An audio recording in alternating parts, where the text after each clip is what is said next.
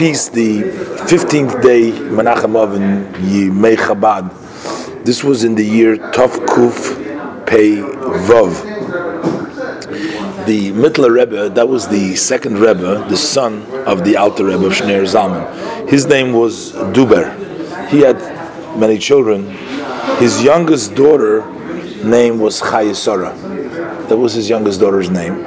And on the 15th day of Menachem Av was the wedding with Reb Aaron Alexandrov from Shklov.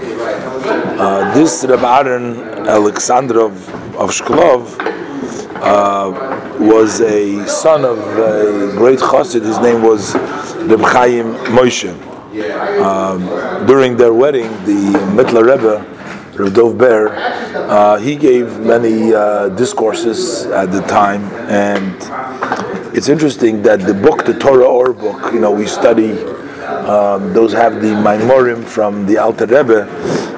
They were actually printed by this Reb Aaron, that was the son-in-law of the Mittler Rebbe.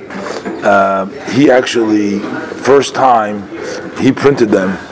And the previous Rebbe writes about it that he, Reb Aaron, the son of Chaim Moshe, Alexander Sender from Shklov, he was a brother-in-law of the Tzemach Tzedek, because, of course, the Tzemach Tzedek married the daughter of the Mittler Rebbe, and so did he marry Aaron Alexander. He also married a daughter of the Alter Rebbe.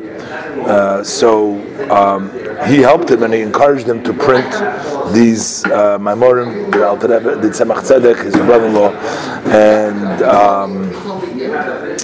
they were the parents. They had a daughter whose name was Rivka.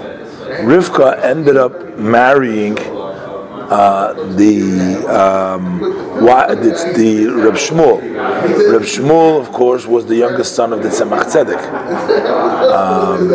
So that was basically a cousin, because the Tzemach Tzedek and Reb Aaron were married to two sisters, both daughters of the Mittler Rebbe. So this Rivka and Reb Shmuel, who was the son of the Tzemach Tzedek, were first cousins. Actually, this Rebbetzin Rivka, the wife of the Rebbe Maharash, she was raised by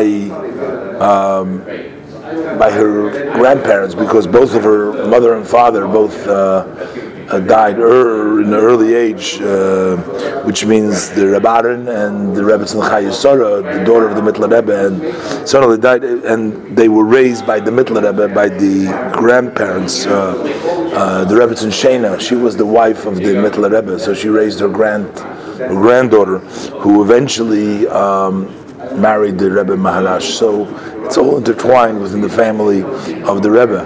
Now this Rebbetzin Rivka, so Rivka is a name after her, and there's many interesting details about that also, but that's for another time.